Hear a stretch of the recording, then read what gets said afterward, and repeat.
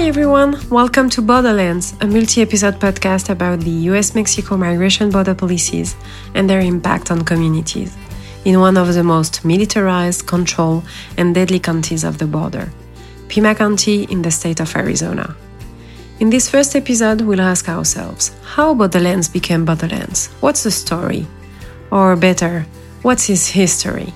What's Borderlands? For some people, it's the southwest border, the far west with sand, cactus, and dust, like in the movies. For others, it's part of the more modern native land. For some others, it's El Norte, the north of Mexico. Borderlands is a mix of communities with different perspectives in seeing and living the region. In Borderlands, you have also cities like Tucson, where I lived for 6 months. You have villages, ranches, national parks and monuments, wildlife refuges, bombing range. Borderlands could be materialized by the Sonoran Desert and its nature.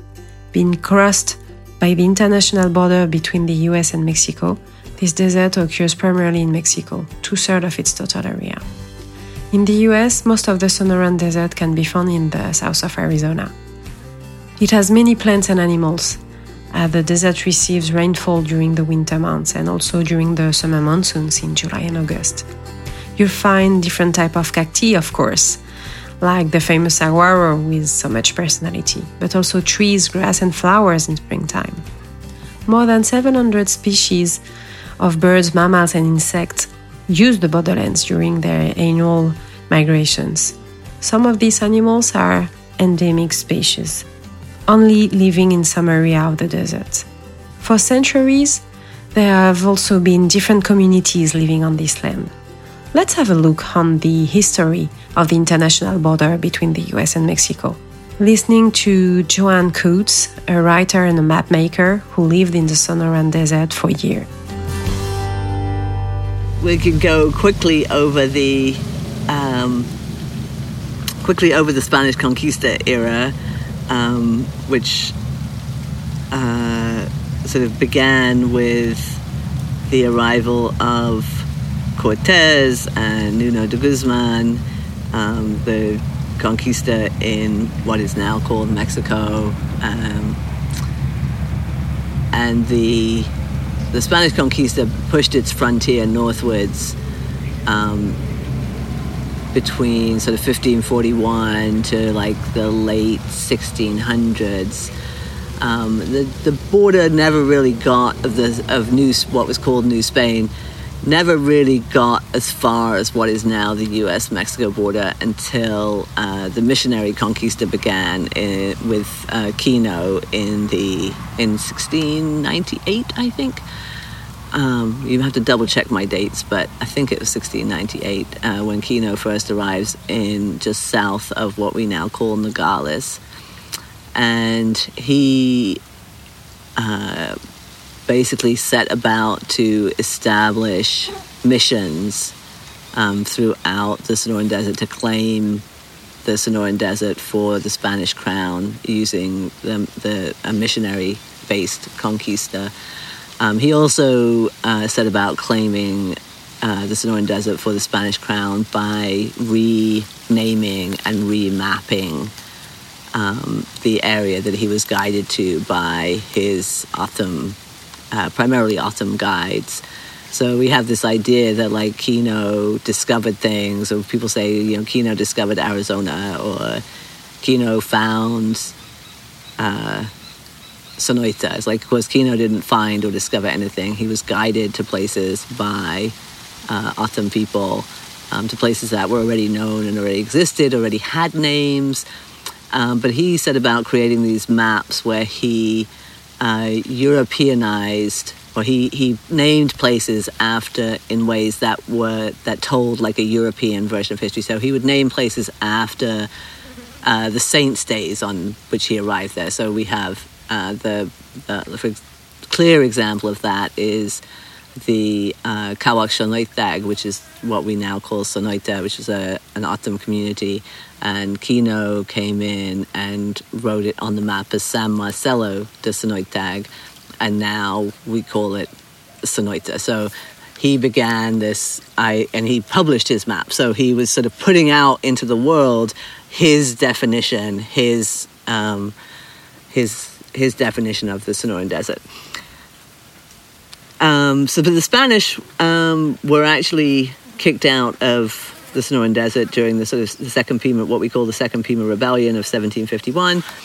And the Spanish, this frontier of New Spain, retreated southwards again until there were still settlers coming up, but the official Spanish frontier retreated southwards. And then in 1821 we have the Mexican Revolution, and the area that was New Spain becomes Mexico. And again, greater expansion. Mexico has a policy of assimilation, a policy of where the U.S. has a policy of creating reservations and isolating people on reservations. The Mexican policy was very much a policy of assimilation, and we're going to erase these people by just making them everybody Mexican. So the Mexican border sort of gradually expands northwards all the way up to Canada, basically. To the British are in Washington and what is now Washington State and Oregon, and that's the Mexican border. The Mississippi like Colorado is in Mexico, New Mexico is in Mexico, like all these places are in Mexico. Texas is Mexico, until 1846, I think, is the Texas Revolution, and Texas becomes independent from Mexico. But there's a lot of there's U.S. American settlers coming into what is then Mexican territory, or so-called Mexican territory, and there's Mexicans. It's a kind of blurry big mess. Nobody's super exactly sure where is the border, because it's not a hard line. Then 1848, U.S.-Mexican War, and Mexican President Santa Anna is trying to hold on to power, basically. And he has no money, and he needs an army. And Mexico has had 20 presidents in 2 years, and which is not a quotable statistic, by the way. It's an exaggeration for effect. And so Santa Anna sells off what is now California, Colorado, parts of Wyoming, northern Arizona, north of the Gila River, New Mexico, basically all of the northern Mexican territory. Santa Anna sells to the U.S. in 1848. But the U.S., because at that point, the big thing in the U.S. is manifest destiny, and we are we have a God-given right to stretch from sea to shining fucking sea. And so the U.S. is not fully finished with its ideas of expansionism. And we're also in the 1850s, the big burning question that is impacting everything that's happening in the U.S. is this question of slavery, and states that are going to allow slavery, or whether slavery is going to continue. And so when California becomes a state, California becomes a free state. New Mexico Territory is not a state, so it's not either a free state or a slave state. But California becoming a state upsets the balance of power in the Senate, because they had set it up so it's every time they added a free state, they also added a slave state. So there's a balance of power in the Senate. By California becoming a free state, there are now 2 more free state senators than there are slave state senators. And so President Pierce appoints Jefferson Davis his Secretary of War, and Davis wants to expand slavery into the western new U.S. West, what is now the U.S. West. And so Davis's plan, he has a threefold plan to expand slavery westwards. One of the prongs of that plan is the Butterfield Overland Stage, which will sort of spread the ideology of slavery westward. Another part of his plan, which he cooks up with his friend James Gadsden, is to petition California to split itself into 2 states and create a slave state in the southern half of California.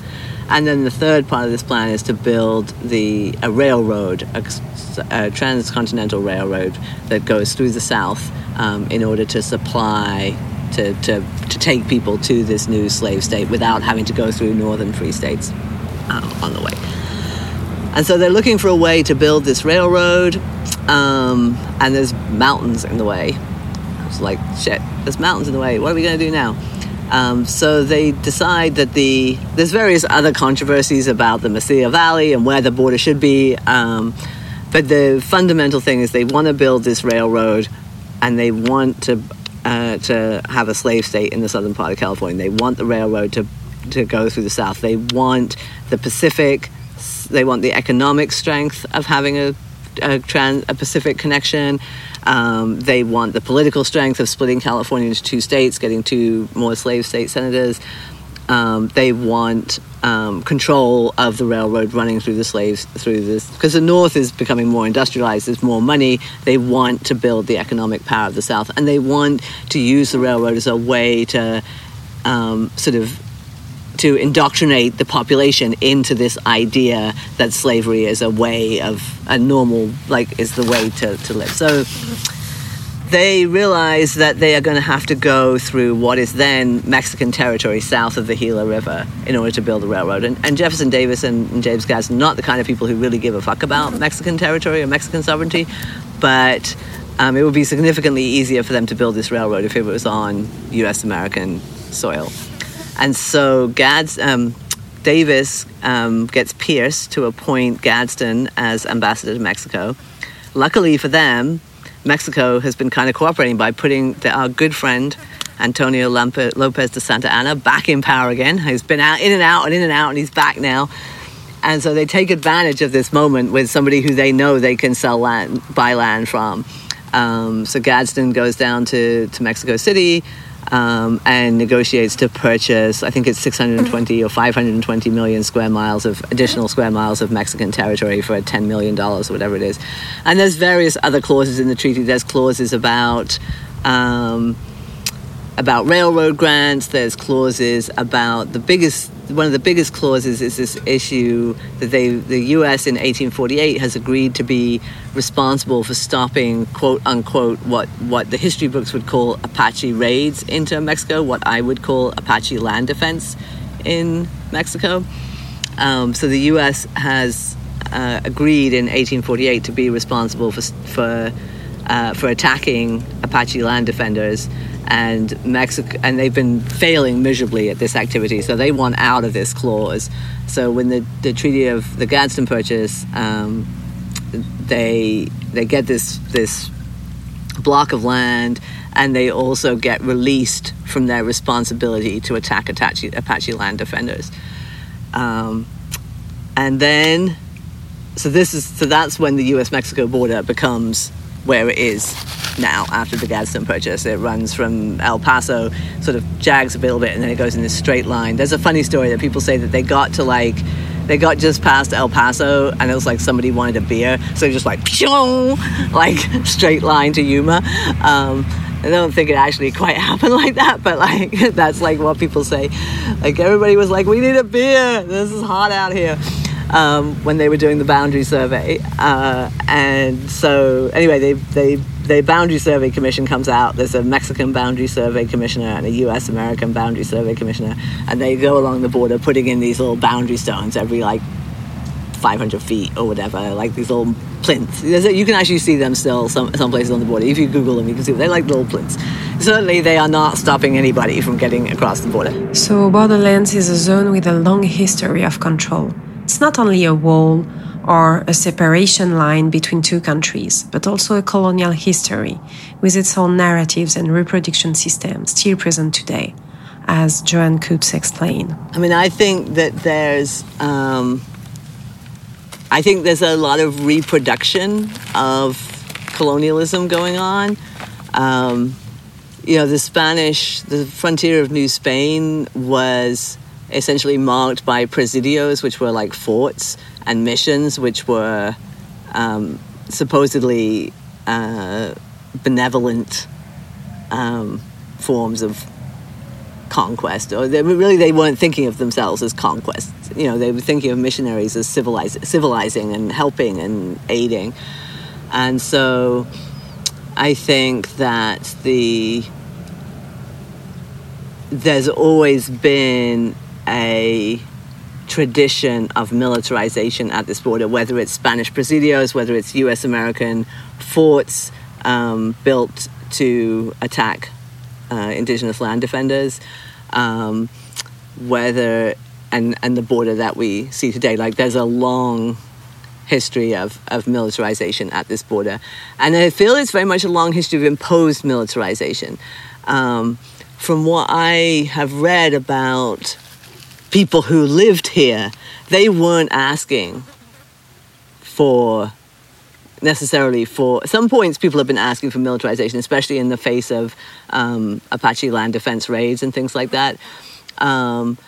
But this community feels to me as though we have more in common with Sonoytag than we do with Phoenix, and that historically there has been more connections between like Ajo and Sonoytag and Santo Domingo and Alvapia than there have been with Phoenix or Tucson or Yuma.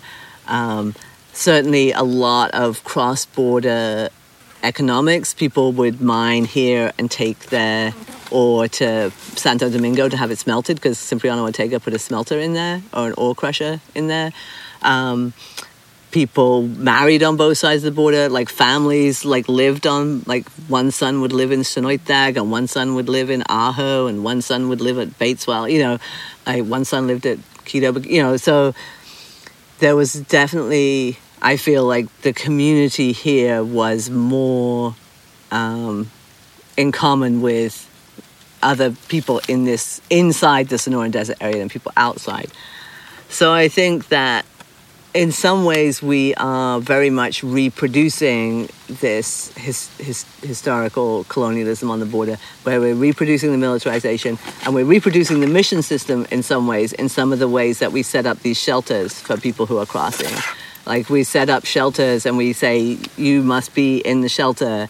This is where you will receive food. This is where you will receive medical aid. This is where you will receive clothing. And in some ways that feels very similar to me to Kino or the Spanish conquistadors coming up here and setting up the missions and saying, this is where you will receive food. This is where you will receive clothing. And it's very hard because people need clothing and people need food. But at the same time, it does feel as though we're recreating this colonial history, and now we call it humanitarian aid, and then we struggle with that saviorism more, and we think of like missionaries, and they were very much thinking of themselves as saviors of people, like, we're going to save these unchristianized people and make them Christian.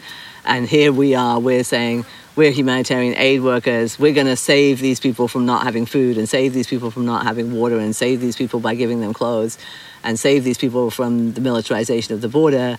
And the missions also thought they were protecting people from settlers and from haciendos and from being enslaved or conscripted into labor. So I feel like there's this very strong connection between the mission system and the shelter system.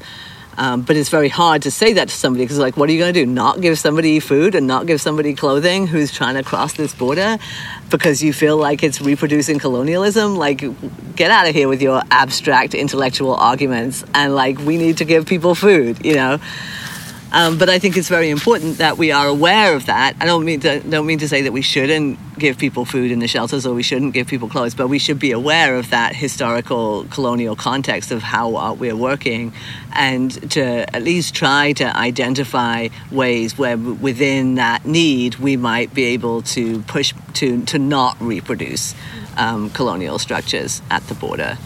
I mean, the U.S., I think, has a long history. I mean, obviously we have a long history of racism, but we have a history with immigration of racializing or deracializing it depending upon the needs of the economy and of the people.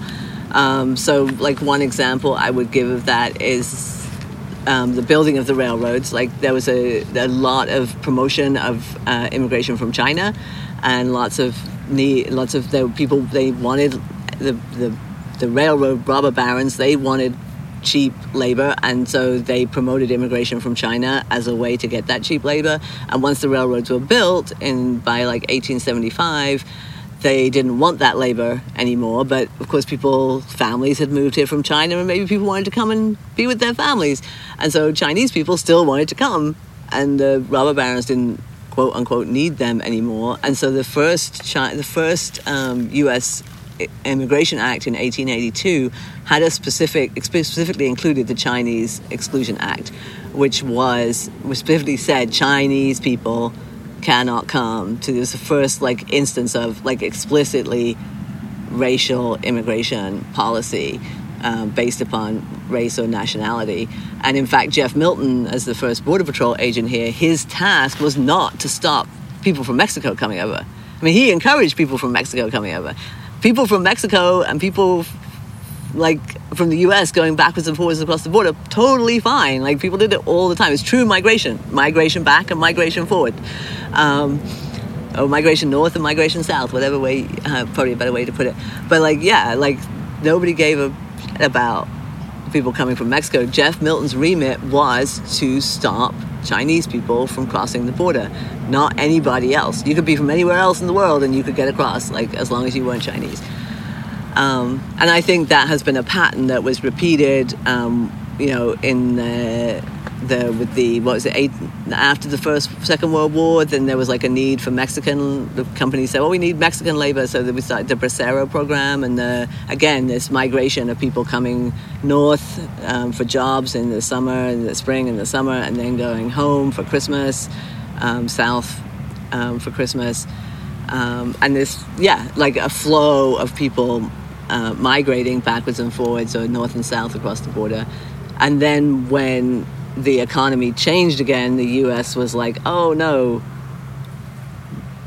we don't want that anymore. So now we're going to put in this new policy based upon our economic needs. And we're going to racialize our immigration policy based upon what corporations are telling us, or what we perceive to be our economic needs in the U.S. If I can just do my rant, if you like, because I get very in my feelings about this, that like what we see, that when people talk about migrants, it makes me crazy, because migration, like we have had human migration north and south across the border. What we're seeing now is not migration, it's immigration. People are moving to the US and staying because they can't migrate anymore. People who might want to just come up here and work for the spring and take money back and go to their families and stay in their homes can't do that, because the border is so heavily militarized that once you get across, and except for some really, really, really crazy circumstances, you're not trying to go back and do it again. I can't. I mean, I've never actually talked to him, but I can't imagine there are people who have done this journey who think, oh yeah, I'm just going to do this once a year. Like, seems really unlikely to me. We're also seeing people who are not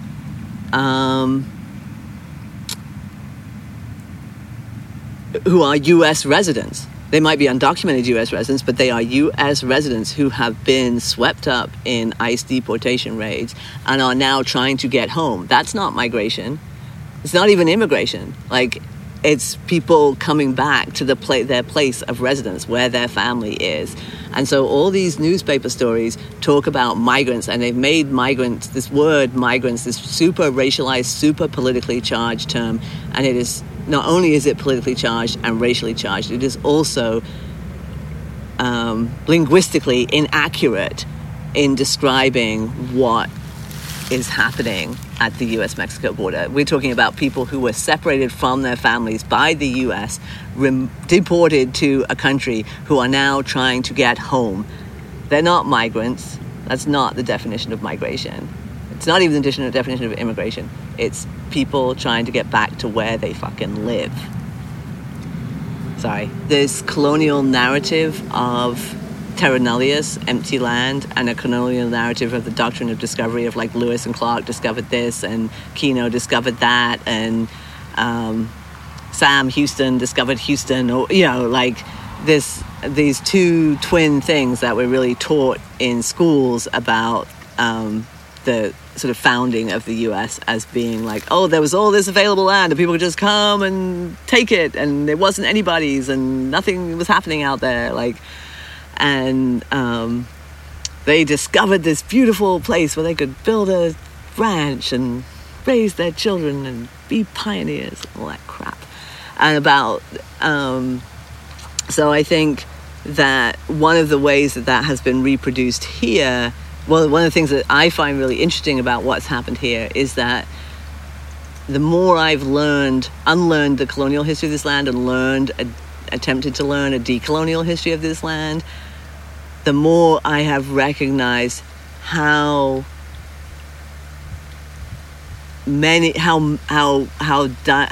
incredibly vibrant the community was here. There were water sources, there were summer rancherias, there were winter rancherias, there were semi-nomadic settlements and settled settlements. There were people living along the Gila River. Between Ajo and Yuma, where there is now no settled community, there were at least 30-odd settled communities within this area. And the U.S. has turned, instead of U.S. turning terra nullius into terra occupado, or whatever the opposite of terra nullius is, we have taken terra occupado and turned it into terra nullius. Like, we have deliberately turned this land into an empty land for the purposes of militarizing the border. Not just this border, but militarizing borders around the world. I mean, the Barry M. Goldwater bombing range is one of the few places in the world where they live test bombs for people from other countries who want to buy them. It's one of the few places in the world where they can live test some of the sonic boom fighter jets for other countries who want to buy them. So we have taken this really this Hatchet Atom land, which was a land with people living on it and having culture and community and life and all those things that we supposedly value, and we have turned it into a zone where we can not only militarize our own border, but also promote the militarization of other borders and sell military equipment to other countries. So we've turned it into a space of empty land and a space where we do things to create empty land in other places. Living in the border area, it's with its history. Over time, the border, as a separation between two spaces and therefore between different populations, has become more and more important. Its control and surveillance became a priority issue, as well as a form of control on people living on borderlands or passing by it. You've just listened to the first episode of Borderlands, a podcast about the US-Mexico migration border policies and their impact on communities. The next episode will continue to define how Borderlands is related to migration policies. We'll focus on border regime. What kind of apparatus is used? How it impacts on communities living on borderlands, and who benefits from it? Thank you for following Borderlands. See you soon, and not to forget, the first episode has been mixed by Nicolas Puissant.